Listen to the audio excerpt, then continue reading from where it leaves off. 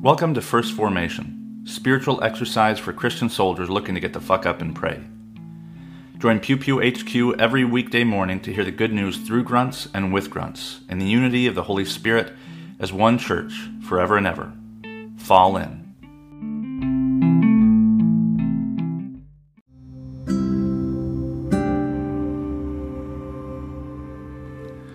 Psalm 119, verses 41 to 48. Let your steadfast love come to me, O Lord, your salvation according to your promise. Then I shall have an answer for those who taunt me, for I trust in your word. Do not take the word of truth utterly out of my mouth, for my hope is in your ordinances. I will keep your law continually, forever and ever. I shall walk at liberty, for I have sought out your precepts. I will also speak of your decrees before kings, and shall not be put to shame. I find my delight in your commandments, because I love them. I revere your commandments, which I love, and I will meditate on your statutes.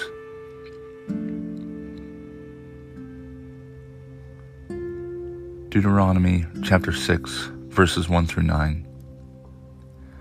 Now this is the commandment, the statutes and the ordinances that the Lord your God charged me to teach you to observe in the land that you are about to cross into and occupy, so that you and your children and your children's children may fear the Lord your God and all the days of your life, and keep all his decrees and his commandments that I am commanding to you, so that your days may be long. Hear therefore, Israel, and observe them diligently, so that it may go well with you, and so that you may multiply greatly in a land flowing with milk and honey, as the Lord, the God of your ancestors, has promised you. Hear, O Israel, the Lord is our God, the Lord alone. You shall love the Lord your God with all your heart, and with all your soul, and with all your might. Keep these words that I am commanding you today in your heart. Recite them to your children, and talk about them when you are at home and when you are away, when you lie down and when you rise. Bind them as a sign on your hand, fix them as an emblem on your forehead, and write them on the doorposts of your house and on your gates. Continuing on to verses 20 to 25. When your children ask you in time to come, what is the meaning of the decrees and your statutes and the ordinances that the Lord your God, our God, has commanded you? Then you shall say to your children, we were Pharaoh's slaves in Egypt, but the Lord brought us out of Egypt with a mighty hand. The Lord displayed before our eyes great and awesome signs and wonders against Egypt, against Pharaoh and all his household. He brought us out from there in order to bring us in, to give us the land that he promised on oath to our ancestors. Then the Lord commanded us to observe all these statutes, to fear the Lord our God for our lasting good, so as to keep us alive, as is now the case. If we diligently observe this entire commandment before the Lord our God, as he has commanded us, we will be in the right.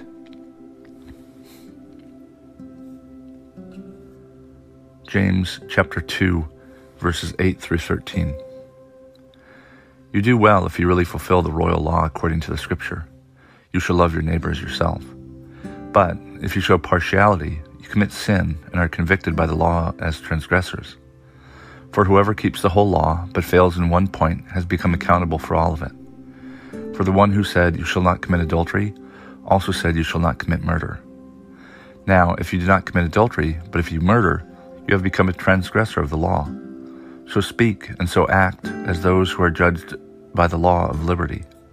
For judgment will be without mercy to anyone who has shown no mercy.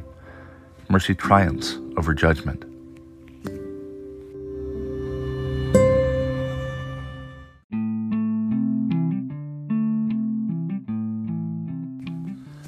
Good morning and welcome to the 22nd Monday after Pentecost. This is Brother Logan Isaac broadcasting from Iamsville, Maryland.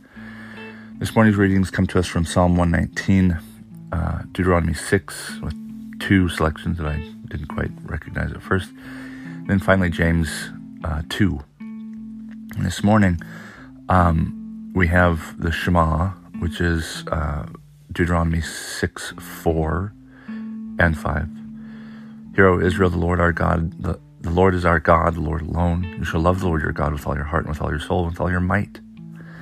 We hear it again in Mark and possibly Matthew in a slightly different way. And it's called the Shema because that's the first word here, Shema. And Hebrew, being an ancient language, it had fewer words, each of which that had much more meaning than most individual words today. And hear meant also obey, because it was assumed that if you heard it, you would follow whatever it is. So if the king sends out his heralds and they say, "Hear, O citizens, blah, blah, blah," they're also telling you to obey, because it's assumed that once you hear it, you're bound by it. And that's kind of what we get into in the James reading, where it's assumed that, if you've if you've been exposed to the law, you're bound by it. And Paul gets, kind of up in arms about this. He's very concerned about what the law does in the minds of the people. James and Paul are infamous for being kind of polar opposite. James is like, "Show me a faith without works, and I'll show you dead faith." And Paul is like, "There's no works. You can't earn it." But the thing that really got me, I think the Shema is noteworthy for anybody who's really studied the Bible formally and informally, because it's transformed. The Shema is really important. I think it said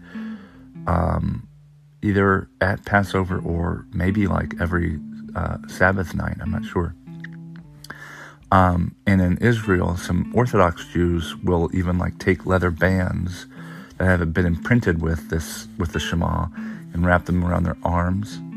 They'll take these little brown cubes printed with Hebrew characters that I don't know what they say, and they will like tie it to their forehead in obedience to this verse of Deuteronomy, and in saying it, the people are acknowledging that the Lord is God and only the Lord is God. And it's calling those who say it to love the Lord with everything, heart, soul, and strength or might. And the reason for that is revealed in the last line of the James reading. "For judgment without mercy to anyone who will be without mercy to anyone who has shown mercy." And this is one of my favorite lines in the last several weeks I think I've read. "Mercy triumphs over judgment." And I think this gets to a bit of Paul's unease about, what it is that happens when you put all these rituals in place that can get in the way. We think these rituals are what's important and they protect us from judgment. For Paul, it's really easy. Love God, and God loves you back. And that mercy, that love will overcome any, judgment. And Paul also hopes that by knowing that you love God, you know that you are not going to be punished for, failing to live up to a piece of the law. So it's actually a really complex set of readings this morning. But it's a reminder that, rituals are important, but they're not the most important. The most important is what happens inside our hearts and inside our minds through the rituals that we do. So, whether you tie something to your forehead and your forearm and you recite, the specific words to your children, if you do that, but it doesn't change your insides, then it's nothing. It's lost its purpose. And that's Paul trying to say, look, forget about the law. The law it's not about the law, it's about God's love. And James would agree, but he also, I'm sure, because humans are humans, he sees how people can use that as an excuse to not do the right thing because ritual and works are so bound together. And so James has some really harsh things to say about people who believe that liturgy, which means the work of the people, which is ritual, but it's also this moral act that we do, like charity and almsgiving and all these other acts and deeds.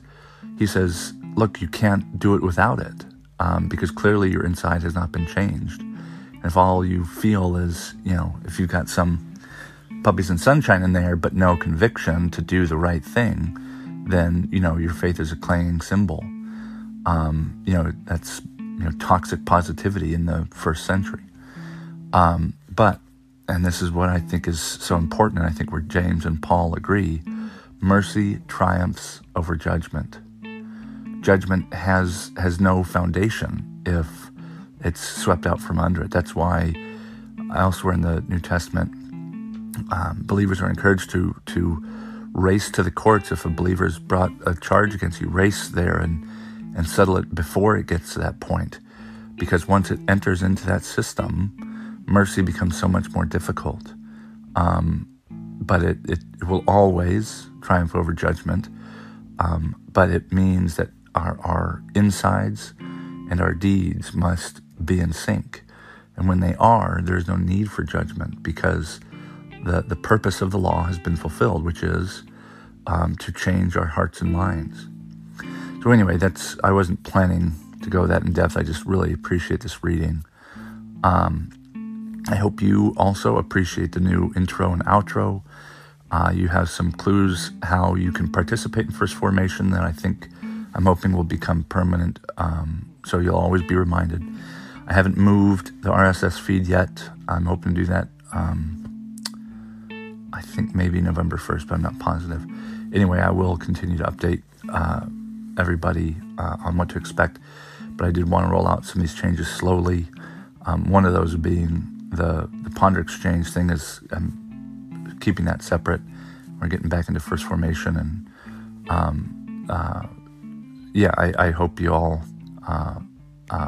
either appreciate it or tell me how it is that you'd like to see it change or be updated or revised in the future. I'm always open to comments. If you don't know how to reach out to me, just search my name on Twitter, on the interwebs, and I'm sure you'll find me. But anyway, I appreciate you being on this journey with me, and if you have any prayer requests, also feel free to reach out and let me know. I'm happy to pray for them on air or off air.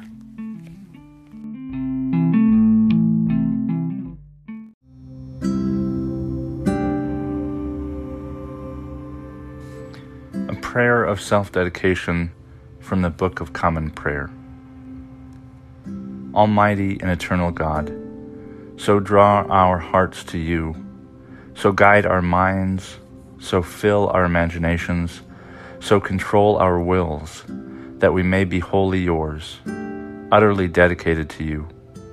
And then use us, we pray you, as you will, and always to your glory and the welfare of your people, through our Lord and Savior Jesus Christ.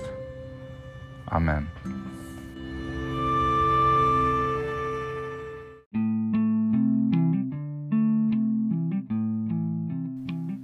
Thank you for falling into First Formation, where Pew Pew HQ shares morning prayers for the humble, hardy folk caught in the crosshairs of God and country. If you like what you've heard, you can participate in one of the three following ways.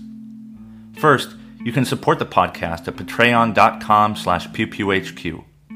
You can contribute as little as $1 a month, and you can cancel at any time if I ever piss you off. Second, you can become a co-host by recording a lectionary reading for a future episode. Instructions will be provided, and you don't have to be a grunt to collaborate with Pew Pew HQ in this or any way. Finally, you can also record and send prayer requests of a minute or less.